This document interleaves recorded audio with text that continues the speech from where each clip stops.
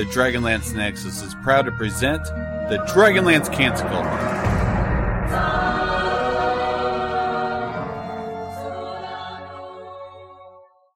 Greetings, friends and fellow companions, and welcome to another exciting episode of the Dragonlance Canticle, broadcasting to you live from the heart of the Kaolin Mountains in southern Salamia. My name is Meaghan, and I am joined today by our friend and fearless leader at the Dragonlance Nexus, Trampas. Hi, everyone. I have plenty of fear, trust me.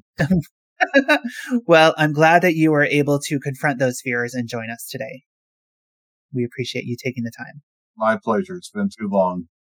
And we have a very special guest, a guest we're very excited to be speaking to, Jon Christian, the Dragonlance story lead for Baldman Games. Hello, Jon, and thank you for joining us.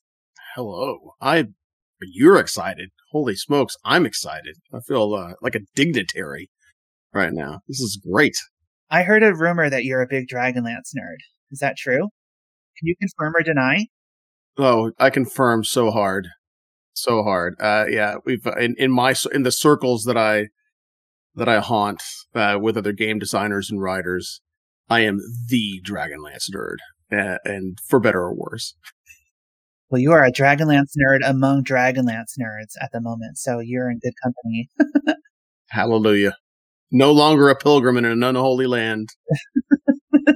So your name is Jon Christian, as I said, and you're the Dragonlance story lead for Baldman Games. Do you have any other fancy titles, any other social media introduction you'd like to give to anybody who wants to follow you anywhere else? Sure. I typically go by Dwarven DM. My friends gave me the nickname or the moniker of Dwarven DM, and it just stuck. So if you want to reach out to me, or if you want to get in contact or keep up with me and kind of keep up with the things that we're going to talk about this during the podcast, you can find me on Twitter. The handle's @DwarvenDM. Same thing goes for Facebook. I also am one of the co-hosts for Geeks Can't, which is between myself, Zach Goins, and Troy Sandlin, who both work for World of Game Design. And that's a podcast, right? It is, yeah. Well, we stream on Sunday and Tuesday nights at 9 p.m. on Twitch. That's 9 p.m. Central, through WOGD Live, WOGD Live, World of Game Design's Twitch channel. It's a live recording of the podcast, and then we keep it for posterity. We stream on Twitch, and it streams actually on Facebook and on YouTube at the same time. So now that we've gotten the professional stuff out of the way, let's dive into the fun stuff. Yes. So tell us how you first got into Dragonlance. I had a friend of mine that played the TSR Gold Box games. Champions of Krynn was actually my real first introduction to Dragonlance. I remember a buddy of mine came to school and he said he got this really awesome game in the mail, and he's been playing it on his Commodore 64, which is like this top of the line, smoking hot, fast machine that he was playing on at the time, and went over to his house, spent the night, stayed up all night long until literally dawn, playing, and just was foaming at the mouth in love with what I got into then. And then I found out later that there were books, novels that were associated to it. I played a little bit of D&D, but most of the D&D that we played prior to this was homebrew stuff, just like the 3 core books, plus my friend's brother had left all of his D&D stuff behind when he went to college. So all these handwritten manuscripts of adventures and stuff like that. We were playing through all of his old stuff. So my intro was definitely through the Gold Box games. And then I read the trilogy, the holy trilogy, so to speak, of the Dragonlance Chronicles within a week. But once I got the first book, I devoured it, and then read the other 2 books subsequently within probably like 7 to 10 days. I bought those games recently on Steam, and I think I played the first one for like 5 minutes, and I was like, okay, I think I'll go back to Dark Souls now. Yeah, there's a certain level of brutality to those old games. They're very unforgiving. I imagine there was a gap of time in between, but how did you go from sitting at your friend's house playing Champions of Krynn on the Commodore 64 to working in the games industry? What was that sort of journey like for you? Yeah, you bet. So I've been a DM for Forever DM for about 25 years. And shortly after playing the game, and I was running the game, and it was a lot of it. At first, it was the same. I think it's the same lament that a lot of DMs share, where no one else would do it, no one else wanted to do it, or thought that they could do it, so it was always me. And over time, I really just fell in love with crafting stories and just making my players happy, right? And trying to engineer the best that I could opportunities for moments where everyone stands up at around the table and cheers, like have those big moments, or the everybody cringes and says, "Oh my God!" at the same time, those freak out moments. And so I think that 25 years of gaming, only in the last 5 years, really, or really the last 3 years, really since the pandemic, did I actually give writing professionally a shot. Whatever the pandemic hit, we had time on our hands, and so, which I don't have any of that anymore, but I did then. And so with the time that I had, I got together with my friends Troy and Zach, who we co-host that podcast with, and we started writing together. We started posting things on DM's Guild, lots of stuff on DM's Guild, collaborating on everything. We were just so excited to see all of our stuff get published and people play it and enjoy it. And then I spent a lot of time in the organized play area. I cut my teeth on organized play and dungeon mastering for the public through Baldman Games and Herald's Guild, especially during the pandemic.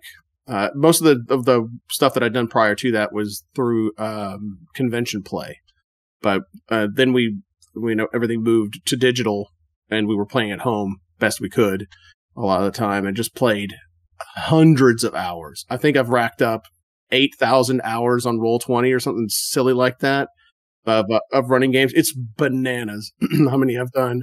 And so so all that to say, between being a part of that process on the back end of seeing how the adventures were being written for Adventurers League for the Baldman Games products, Moonshae Isles in particular at the time, and then working on stuff with my friends. And then Zach got this really great opportunity to work for World of Game Design. And now we're starting to do things that are going to be printed and published and will end up on shelves, or there'll be conventions on tables and things like that. And so, yeah, that's kind of like the evolution was. I just finally got to the point where I took the risk of letting people see whether I was any good or not.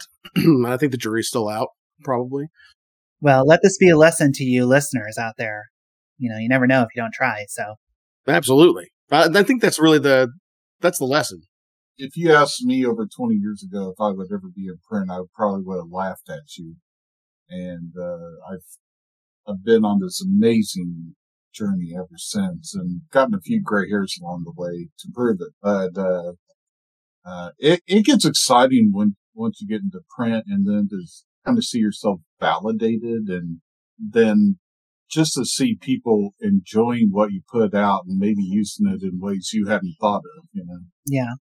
Oh yeah, that is the best part, honestly. Actually, we'll talk about it a little bit here in a bit, I'm sure. But I think that the best part of writing any kind of adventure or any product or anything like that is people asking questions excitedly. And it's not just people telling me that it's great, but whenever they ask those questions about, well, what were you thinking about this? Or tell me more about this thing over here. And they want to know more about it. It's obvious that they're really excited about it. And I don't need the compliment. That's all the compliment I really need. I'm not entirely sure on what order to ask these questions, so I'm going to come at this a little bit backwards. How did Baldman Games come to be the designers or the producers, publishers? I'm not sure exactly what word to use for the Dragonlance Adventurers League series. A little bit about that. So what element that really means is, aside from Shadow of the Dragon Queen hardcover in 5e, which was recently released back in December of 22. These are the closest thing you're going to get to official Dragonlance material outside of that book. Probably for 5e, honestly. Seeing as how we're kind of coming towards the end of life with the 1 D&D playtests and all that kind of stuff. It may not be, they want to say that it's 5e, but it's definitely not going to be the 5e we know, at least, right? So this iteration of it, this is the Dragonlance that you're going to get, honestly, in a quote-unquote or quasi-official capacity, because it's been given the blessing of Wizards of the Coast to Baldman Games, specifically David Christ, who owns it, And how that came about actually is they were working on putting together their own Dragonlance material and storyline for organized play. And then they had kind of a shift internally where they decided Wizards of the Coast didn't want to do all of the work that it was required to create content officially for organized play. So they outsourced it. And the way that they outsourced it is they parsed out different areas of the IP to different, what they refer to as a premier organizer. And so Dave, who owns Baldman, has been working with Wizards for 20 plus years. I think that he has a really great relationship with them. He has a proven track record of producing quality material for Adventurers League through the Moonshae Isles. He already had that prior to this, where they effectively, in 5th edition at one point or another, they said, okay, the Moonshae Isles, everything that you write for the Moonshae is going to be canon from now on, but you can't leave the Moonshae. You can go into kind of like the Fey Realm kind of area, but it's all going to be still inside of the Moonshae Isles. But everything else, Forgotten Realms, that only Wizards can touch that. And so I think that Dave and his team, Eric Mingy, was actually the story lead for the Moonshae Isle. Shadows Rising, I believe, was the name of the storyline. Just really phenomenal stewards of the material, respectful, creating quality content, creating it on a regular cadence, getting like putting good content out on a regular basis, and they had that proven track record that they could do it. So whenever Wizards said, well, we kind of want to divest ourselves of writing all the stuff either in-house or having to manage and administrate it and administrating it ourselves, we'll just hand it off to Dave. And so Dave's like, yeah, that's great. I've already got the Moonshae stuff. What else you got for me? And they already had Dreams of the Red Wizards, which was a storyline in Forgotten Realms that they'd been working on. They handed that over to Dave. And then Dave asks, well, are you doing anything with Dragonlance? Because I know that that's coming out this year. I think he was having the conversations at the beginning of 2022. And Wizards said, not really doing anything with it. Once the book comes out, we're probably not going to do anything else with it at all in 5th edition. And Dave's like, why don't you go ahead and give me that too? And they did. And how did you become part of this? How did you become? I'm the biggest Dragonlance nerd in Baldman Games. That's how I did it.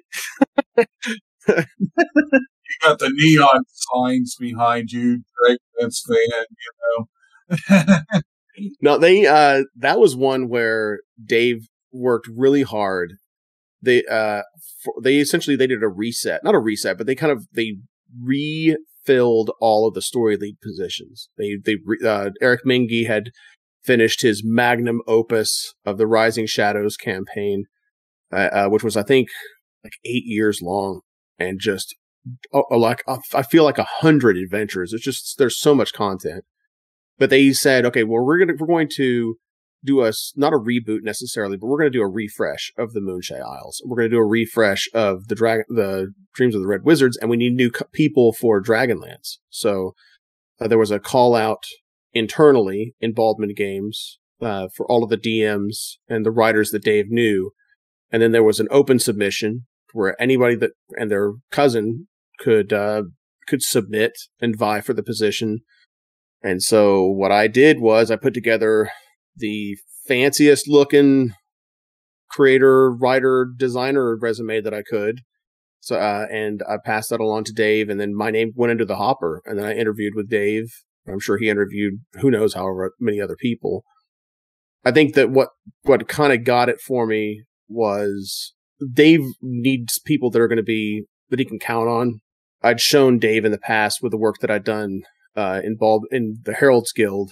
I was in committees and was one of the dependable regular DMs that had been there through quarantine, through Gen Con online, Origins online, all that good stuff while we were trying to figure stuff out. I think the first big event we did was D&D Live in 2020, and I think I had 92 tables that I ran over the course of a weekend. There were only 1 hour each, but or not 92 tables. Holy, that sounds so crazy. That sounds so great. It's 92 players. I'm sorry. I had 92 players total over the course of a weekend that I ran games for. And so just and then really just being really excited about it. Like, I don't know how many other people that he knew that he could trust, that he knew would produce and that he could depend on were as big foaming at the mouth Dragonlance nerd as I am about it. So Dragons of Divinity, it's what's been released already, is available in the DMs. Yes. But Dragons of Divinity is only the first in a series of adventures that is called The Vault of the Undying. Tell us, without spoilers, I know you can only tell us so much, but for what you can, give us sort of a spoiler-free overview of what the Vault of the Undying is, or what the premise is. So yeah, So Vault of the Undying is the storyline, and the storyline will encompass between 10 and 12 adventures. Each adventure is a 4-hour adventure that is tailored for both home play and for organized play. It is Adventurers League legal, meaning that if you play it at a convention, you play it online through a virtual weekend. If you play it at home, if you play it at your local friendly neighborhood game store or something like that, it's all legal. Right? So those of you out there that are familiar with Adventurers League and the organized play system and how that works, your character will be compatible wherever you go if you're playing these adventures specifically for Dragonlance. The storyline, let's see, the best I can probably give you without spoiling too much is it's set during the same time frame, starts out in the same time frame as Shadow of the Dragon Queen. That was deliberate, and that was an ask from Wizards. They wanted things to kind of be in the same time frame. So it's early spring of 351 AC. I think that's right. If I'm wrong, shame on me. But anyway, it's essentially like, if you think about it for Dragons of Autumn Twilight, it's the spring before that autumn is when a lot of this takes place. So that's where it is, kind of like in the time frame. So it's the very opening salvos of the War of the Lance is whenever this is happening, and it kind of progresses from there.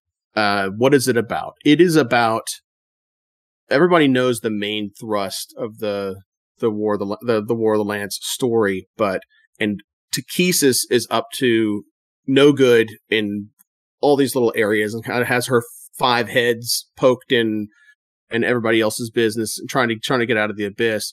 This story really is like, what else is going on outside of that Takesis is unaware of, right? What are the other gods of evil doing, right? Because one of the keystone elements, or kind of like the rules of Dragonlance, is that evil turns on itself, good redeems. And so with evil turning on itself, Takesis can act like she's the boss all she wants to towards Kimash, Morgion, Hidukel, and all the other Sargonis, you name it. She can point her finger, waggle her scaly finger at any one of them and tell them what to do, and they'll say, yep, okay.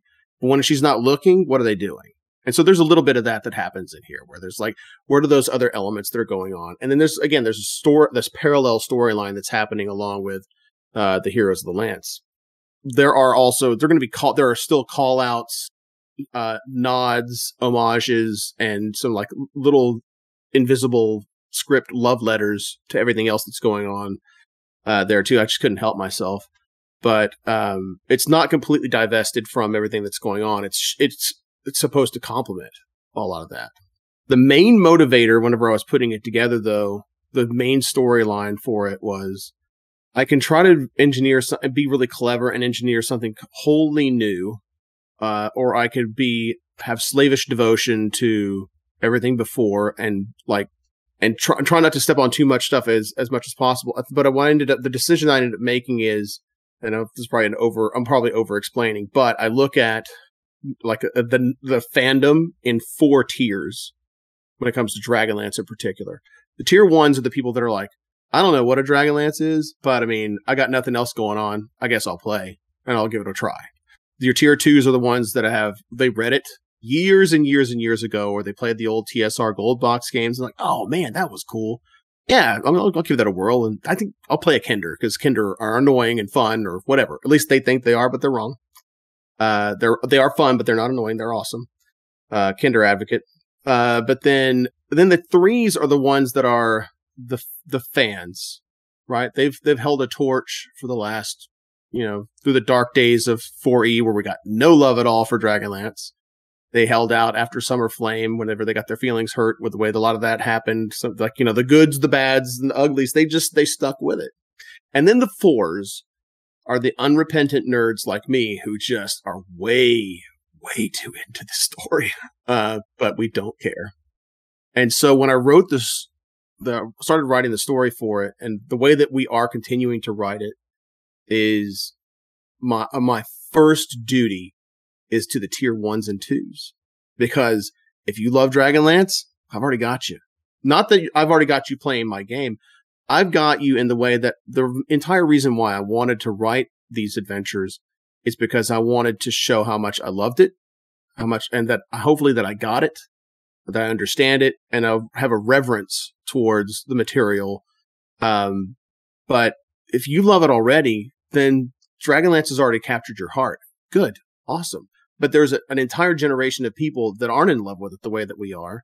And I'm trying to pull them to the table and get them to read the books and to go back through the old catalog of adventurers and play through those at their table or whatever. It doesn't have to be the stuff that I'm writing necessarily. I'm just trying to get them to the table and fall in love with this world that I love I absolutely love so much. So that's essentially what it is. So the 1s and the 2s are the ones that I'm really trying to capture the attention of. But the 3s and the 4s, I'm taking care of you too, because we're all in this together. Because you've been waiting, and I've been waiting, Lord knows, for years and years. And so a lot of Easter eggs and nods and things. What the 3s and 4s I hope get out of it at the very least is whenever something comes up and the 1s and the 2s are like, well, that's really interesting. I wonder what that is. The 3s and the 4s are sitting there going, I know what that is. I know what the green gemstone inside of that guy's chest is. I know what that's a reference to.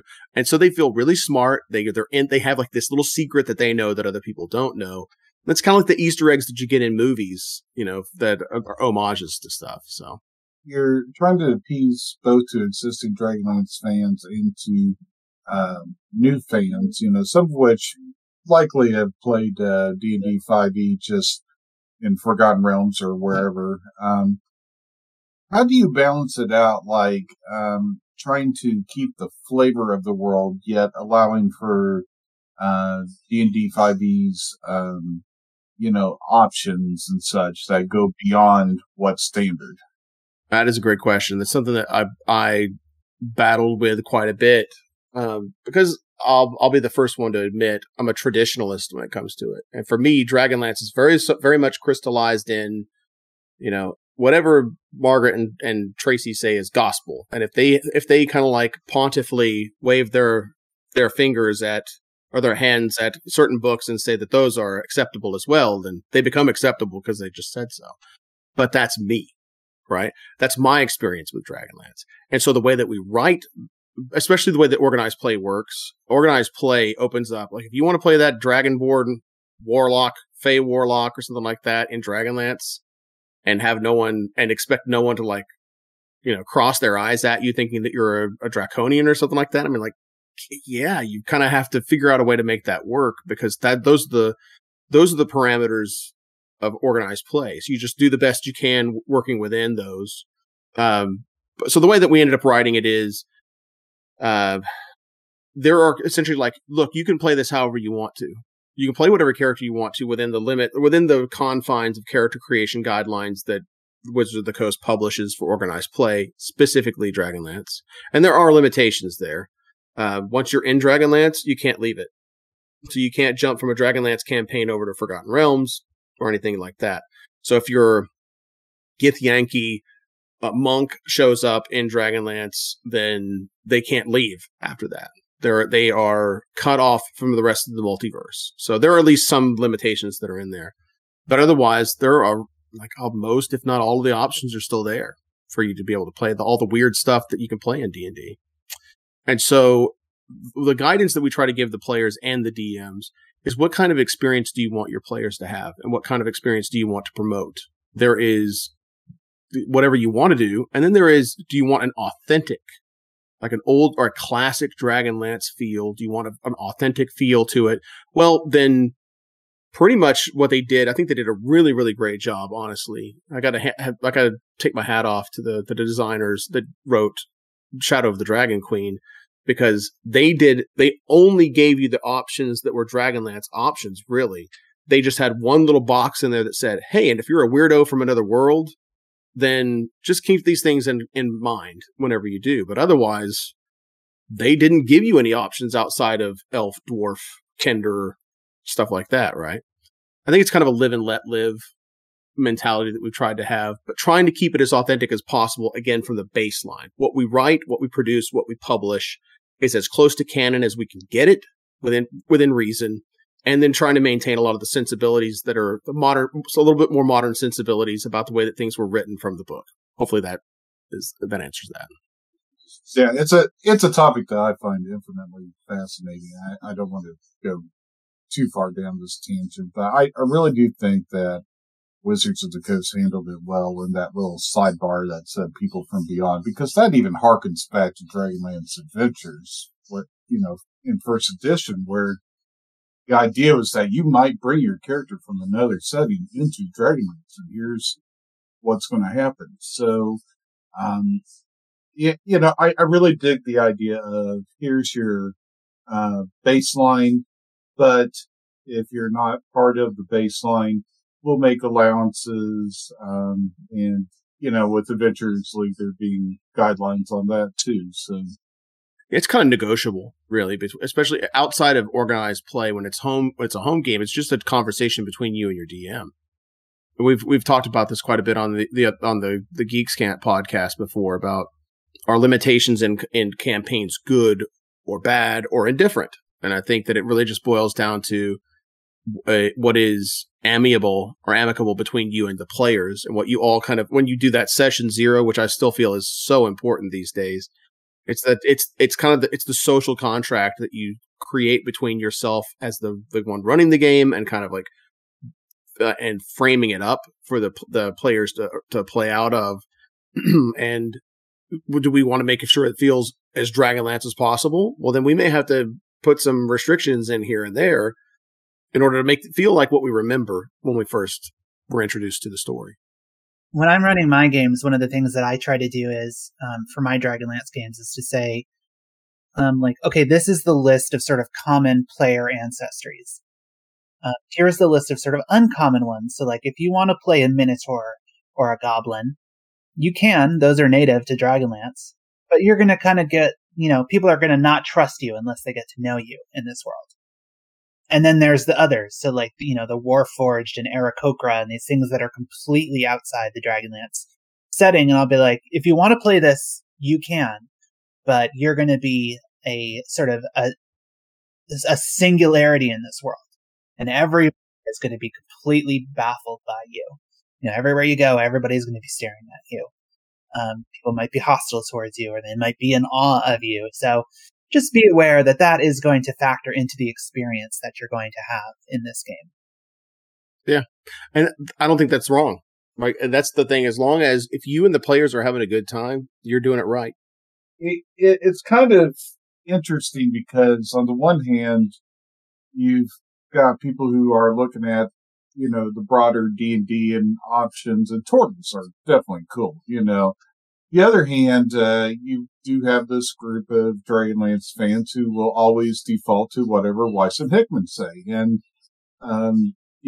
people ask Margaret Weiss, and unfortunately she wasn't familiar with Turtles, and she was just told, oh, they're basically Teenage Mutant Ninja Turtles. And she was like, no. One of the coolest ideas that I'd heard was, and Trampas, I think you probably heard this when we probably read the same posts, about Turtles. That kind of like started, I think it started this.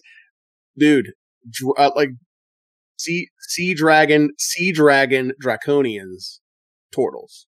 Yeah. Right? Like that's doable. I don't see a problem with that. That's cool. I want to kind of open things up a little bit. So we've talked about, I want to just sort of speak about Dragonlance more broadly and give you a chance, Jon, to really vent to your spleen about Dragonlance.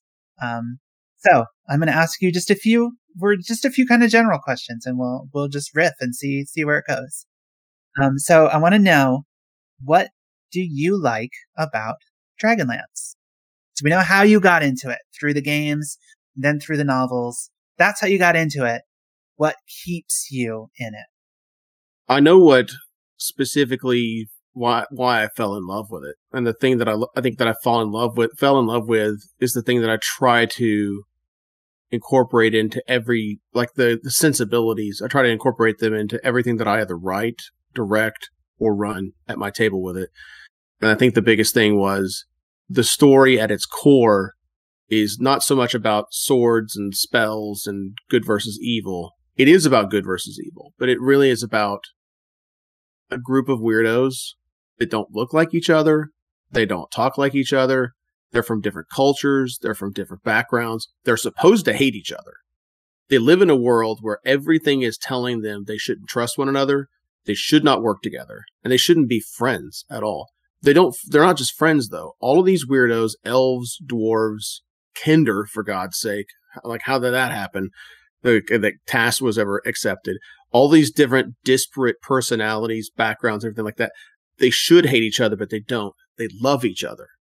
And in this climactic struggle between good and evil, it was the love of these weirdos and considering one another family and the strength that brought them that allowed them, that they channeled that and they used it. And it's part of what saved the world.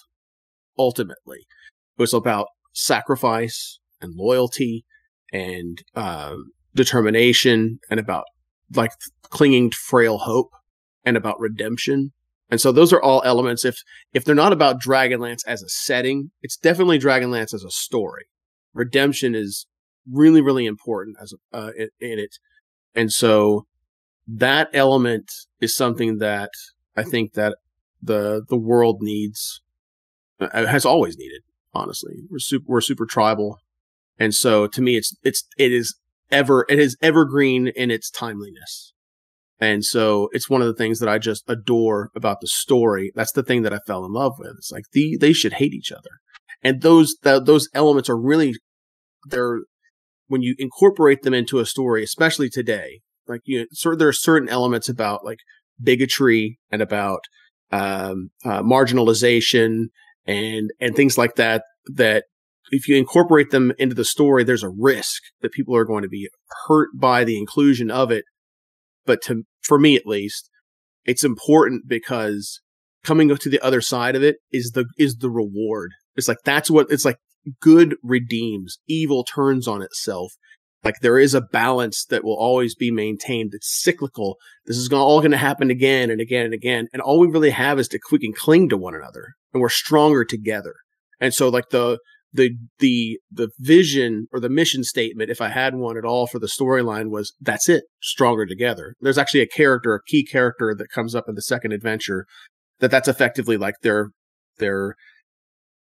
battle cry is stronger together. And if I could describe one word to describe the entire like motivation behind the story, it's unite. Because we are stronger together. And when we start fighting and bickering and separating ourselves from one another, then that's whenever evil takes root. And that's whenever evil can split us all up. And that, to me, that's Dragonlance.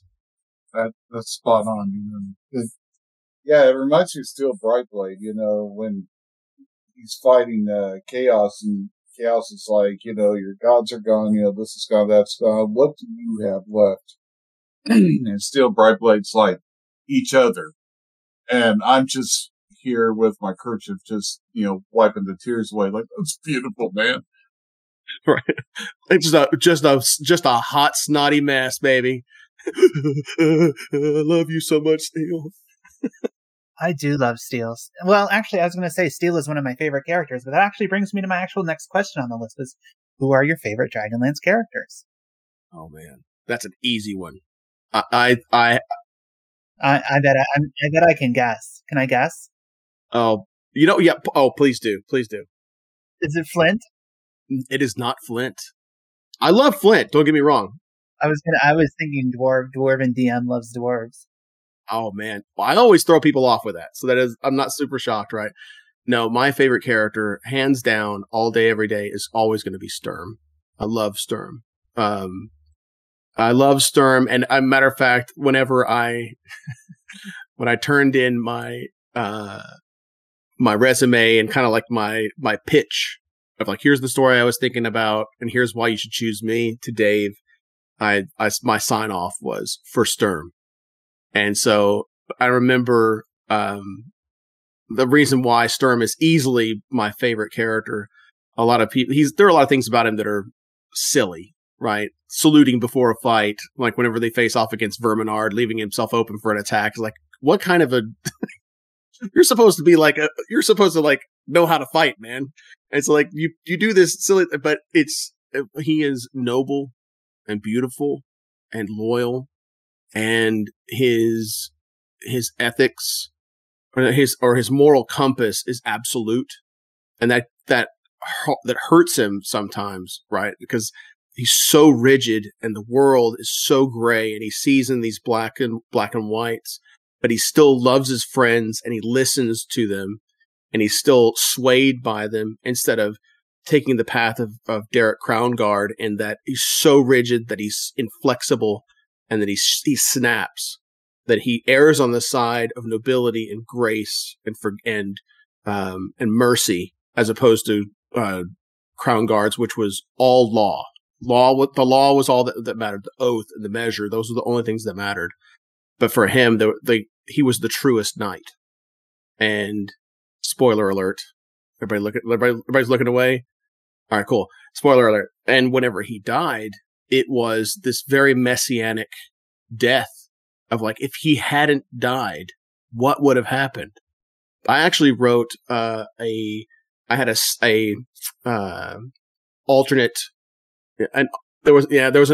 timeline that I wrote for one of my adventures when I did Rime of the Frost Maiden, and I rejiggered it for 5th edition for Dragonlance, and I placed everything down in the southern reaches of Ansalon in Ice Reach. And what happened was, while all this stuff was going on down here, this alternate timeline splinter was happening, and the splinter was, what if, in the battle for Palanthas, Sturm Brightblade rode out with Derek Crownguard instead of standing his ground with the other knights of the crown against him. If he had gone out, and and the knights lost, and his sacrifice didn't happen, and the Whitestone Council didn't happen the way that it was supposed to, and if it were not, because what people don't realize about Sturm is that he became in equal measure, the Golden General wouldn't have happened. And so if it hadn't been for Sturm's death, we never would have gotten the outcome that we did, the happy ending that we did, so to speak, at the end of the original Chronicles trilogy. He's a linchpin character that doesn't get nearly enough love because he's a big Boy Scout. And a lot of people think Boy Scouts are super annoying in these things. And what they don't realize is that he has so much that's going on underneath the surface. He's not just being like the bravado cavalier, like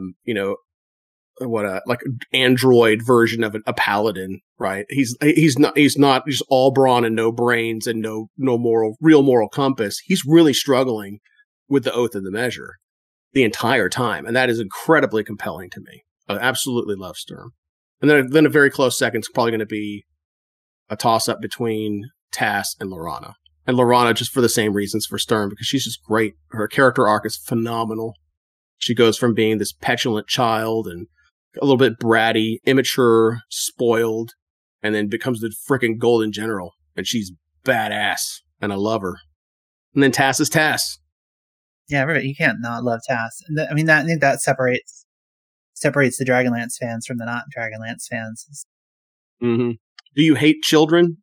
Do you hate your inner child? Then you hate Tass. Do you hate America? Then you hate Tass, right? Do you have any favorite Dragonlance? Any favorite like Dragonlance adventures from like the older days from any edition? Or any of the novels? I know you mentioned the Chronicles trilogy, of course, but is there any other novels that really stick out in your memory? Ones that you really enjoyed, or game books that you've really enjoyed? Mm-hmm. Yeah, I had my copy of Dragonlance Adventures, the AD&D source book. Man, I just poured over that all the time. Is that the one that's the one that collated like the original War of the Lance modules, right? Yes. Well, no. I'm sorry. No. Dragonlance Adventures was like the source book for it. So it had the Knights of Solamnia. It had all of the breakout of all of their class, the Wizards of High the Mages of High Sorcery, and things like that. So it was all of like the things that weren't in the book, or there were extras in the book. So it's kind of like the first time where I'd read the novels, and then there's like a cheat sheet that I got to read through also of like secrets that no one else knows about, that were not in the novels, about the Grey Gemstone and the Grey Gemstone races and how all that kind of stuff happened. So, and then like the timeline and the Dragon Wars. And so it really just, it was almost like this, almost like a setting Bible that gave you more information than what was just in the books. And so, man, I wore that one out. I literally, the spine on it gave out on me, and I ended up having to get a new one. I still have the original, but yeah, Dragonlance Adventures, holy smokes, I love that thing. And it had like levels for the gods, and if I recall, they statted out the different heroes of the Lance at various stages. Like there's the heroes of the Lance during the Chronicles, and then during the Twins trilogy. And I remember when I was just kind of scratching my head, like Raceland was like I think he was level 18 or 19. I was like, that's it? I thought he'd be like level 22 or something like that by the end of the Twins trilogy. Yeah, that was great. And of course, I mean, like you can't not love the original Chronicles is what I fell in love with. But I think that Margaret and Tracy would both agree that as they may have a fondness for those books too, that the Twins trilogy was just like a superior set of books. Just it was like the Empire Strikes Back to Star Wars when it came to the Dragonlance stuff. And so I kind of have like a library, or not a library, but kind of like a list of books that when people ask me, well, how do I find out more about Dragonlance and what order should I read them in? I go Chronicles, Twins trilogy, and I'll put a couple little extra ones in there, like God Bless Richard Knack, and the Cass books, and like the Legend of Huma and all that stuff. So there's some really, really good books out there. Yeah, I always use Huma as my recommendation for someone.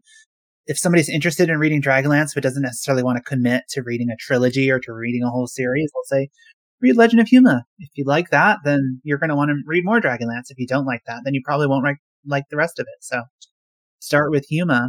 Yeah, that's smart. I like that. Adventure. Sorry, really quick. I'll just say, I'll wrap up with that question. It's like adventure-wise, you just can't go wrong with the original DL adventures. They're great. Like they're a product of the time. But you want to talk about like revolutionary by comparison to everything else that had been written before that or been created and designed before Dragonlance came along. The original DL series, I think it was like 16, really it was like 11 or 12 adventure modules, and then it was all world information in the last several, but it's great. And so kind of when I was writing this, the story for the Vault of the Undying, part of it was there's a greatest hits aspect to what I'm writing. And that's as intended, because whenever I played through those original modules, I was playing characters that were in the book. And so this will give people an opportunity to have in this parallel adventure feel like a little bit like the War of the Lance character or the Heroes of the Lance doing their stuff, but it's your character doing something close, but not the same. So you can hopefully get that same vibe that a lot of people may have missed out if they just picked up like, well, I'll play Tanis or somebody else will play Tass or whatever. Speaking of the original DL Dragonlance Adventures, maybe you can give me some advice, because I've been toying around with the idea of running the original Dragons of Despair module, using the new Shadow Dark RPG as my mechanism for playing it. And as somebody who I never played 1E. I started with 2E. And I find some of those old books very hard to parse out. Like the intro to Dragons of Despair, it's all this like, if this event happens after X days in the adventure, and this encounter happens after this event, which happens after this one. And I'm like, wow, this is a lot to process. Do you have any advice for somebody who might be wanting to run the original Dragonlance Adventures?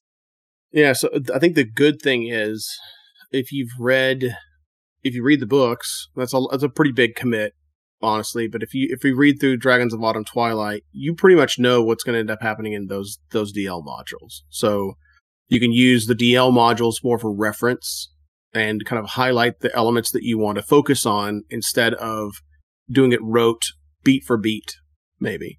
I think also the way that I would kind of cover, if I were to do a translation from one thing to the next, I wouldn't be beholden to trying to make it exactly the same mechanically in certain elements, like with the monsters and trying to build all those things out. I'd probably reskin some of the monsters that are already existing, or some of the creatures or stat blocks that are existing in Shadow Dark or something like that. But I think that trying to translate it from one to the next, it's like you just need that high level overview and then kind of bullet point out the different aspects of the story beats that you really want to focus on.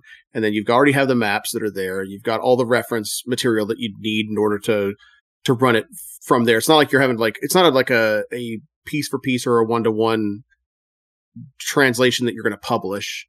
It's something that you're going to end up playing. So I think there's a certain element of improvisation that you can give yourself leverage or flexibility in, to where you don't feel like you're not 100% locked into exactly the way that all the beats hit, and then just focus on the stuff that you loved, really.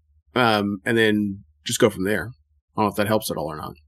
If I could give one bit of advice, and this is something that Cam Banks told me many, many years ago. Anytime you translate something from one system to another, whether it's one edition of D&D to another or from one game system to another, you have to kind of look at things through the lens of the new system that you're translating to. You know, I'm trying to think if I can think of any example.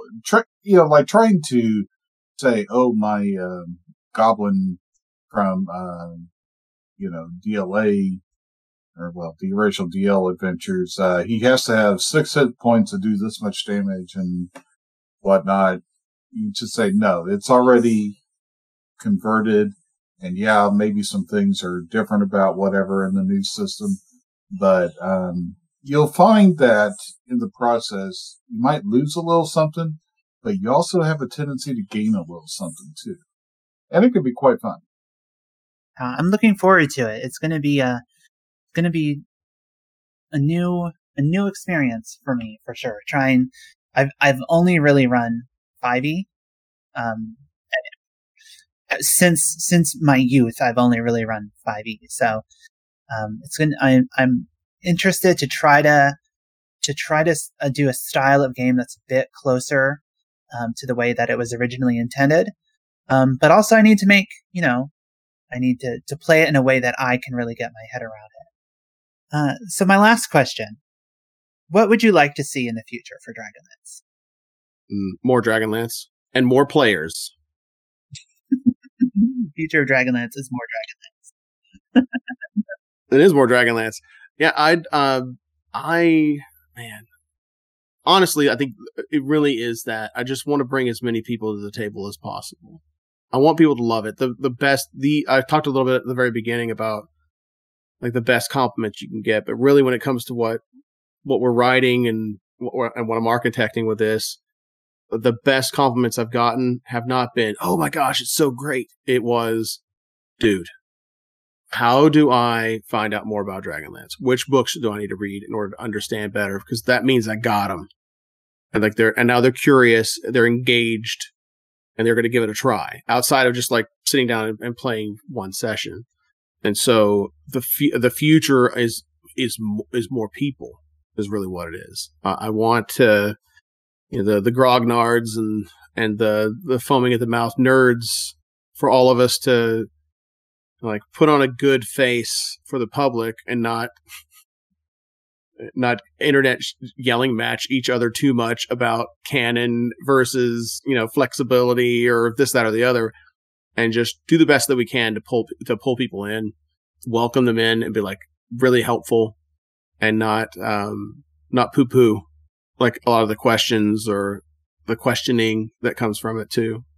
Yeah, like they gave it the do whatever we want to with it try.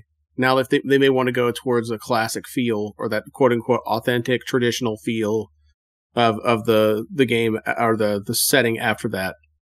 Yeah, I agree. I like, again, just getting people into the story and hoping that they love it for the same reasons that I do is really what I want. And then like if Margaret and Tracy keep writing, I'll keep reading. I'm excited for the next book that's coming out. So that's something that, like, from a future perspective, the next two books or the last two books in this trilogy, I'm really looking forward to. I know that they may end up wrapping it up, or who knows what they're going to end up doing with it, but I'm excited for that. And then just keep my fingers crossed that after this arc of 12-ish adventures, once the storyline's complete, if people love it, and if they want more, and it goes gangbusters on DM's Guild, and that gives us the financial backing that we need to keep making the adventures, I'll keep writing them and keep designing them until people are sick of them or people don't do them anymore. So from a future perspective, I hope people love it. If for no other reason than I want more, not just me, but like I want other people to continue to writing stuff and putting stuff out on DM's Guild and all the stuff that kind of like myself that they had held back and that is sitting in some like data repository somewhere, like a data hoarding nest of stuff that they'd written before that they never had the guts to put out somewhere and put in front of people, that they go ahead and put that out now, because those new ideas are, I mean, Margaret said it herself that once, the future's in the hands of the fans at this point when it comes to Dragonlance. And I really do believe that. Yeah, so anybody listening, if you want to support Dragonlance, head over to DM's Guild, pick up a copy of Dragons of Divinity, which is available right now. Show the people, who are behind the scenes that, that you are willing to spend your hard-earned money on Dragonlance content, and that's going to give them the incentive to keep creating this sort of premium official Dragonlance content. And I also would love to see more community created content for Dragonlance. I do feel like we're kind of underrepresented in the DM's Guild. I mean, part of it is, of course, is that it's only been available as a setting on DM's Guild for like 6 months now. But if you look for like a Ravenloft adventure on DM's Guild, you're going to find dozens and dozens of them. If you look for a Dragonlance adventure, that's fan created, community created, you're going to find like a handful of them. So anybody listening, anybody on our Facebook group, get writing, get brainstorming with each other, put something out there. It doesn't have to, you're going to get better if you keep working at it and you keep publishing it and, just get it out there and keep Dragonlance alive and keep the community vibrant. And that's the best way. I think better than, as great and cherished an American tradition as arguing on social media is, I think that perhaps all of us like putting out original content into the world is probably a better way to keep Dragonlance vibrant. Yeah, I agree. I think that it's one of those things, if not even just take the Vault of the Undying stuff out of the mix entirely. Support Dragonlance. Period. Give it a try. Take a risk. We're not talking about $100 or $200 of an investment. Your own time, obviously, invest in it too, but try these things out and read through them and see what you like. You don't have to like the entire book. You don't have to like the entire adventure. The great thing about D&D that I've always done is like I Frankenstein the crap out of adventures. Like Rime of the Frost Maiden, I didn't like it, but I knew that there was a good Dragonlance story in there, and I made it a good Dragonlance story. And so I didn't use every single page out of the Rime of the Frost Maiden book, and I re-engineered quite a bit of it. Used all the maps and all that kind of good stuff. So, but support one another instead of, we can tear each other up all we want to. But again, this goes back to, like, to me, the core morality or moral play in the stories is that we're stronger together instead of, nitpicking canon versus taking some liberties in certain elements of the story or Well, I'm sorry I forgot that Cronin Thistlenot was over in this part of the world whenever I wrote this adventure, and he was supposed to be over here. I'm so sorry. Like, stop worrying about that too much. Everything's just a kinder tale. That's not in the novels, but support one another, both in the public and at home whenever you're playing at the table. And keep in mind too, and I'm going to do a self plug here.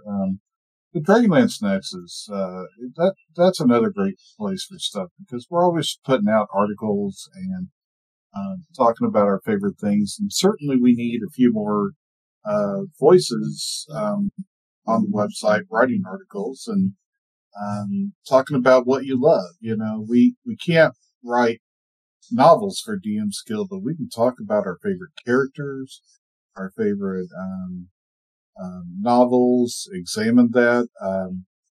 There's all sorts of things that can be done. So the Nexus is open, folks. Just talk to me.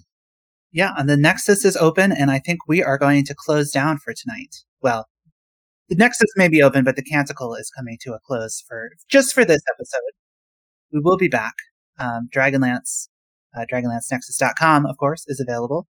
Jon, thank you so much for coming and talking to us. This has been a really wonderful experience. I'm sure everybody's going to enjoy listening to this because you're clearly very passionate about Dragonlance. You clearly have a very deep understanding of the setting, and I, for one, am glad that the future of Dragonlance, at least for the near future, is in your capable and deserving hands. Well, you honor me. For Sturm. For Sturm. And thank you, everybody, for listening. Again, our guest has been Jon Christian. You can find him at Dwarven DM on Twitter, and you can find him on Facebook. Be sure to go to DM's Guild, check out a copy of Dragons of Divinity. Keep an eye out for any news about the Vaults of the Undying series. Support Baldman Games. And thank you all so much for listening, and everybody have a great night. Thanks, everybody.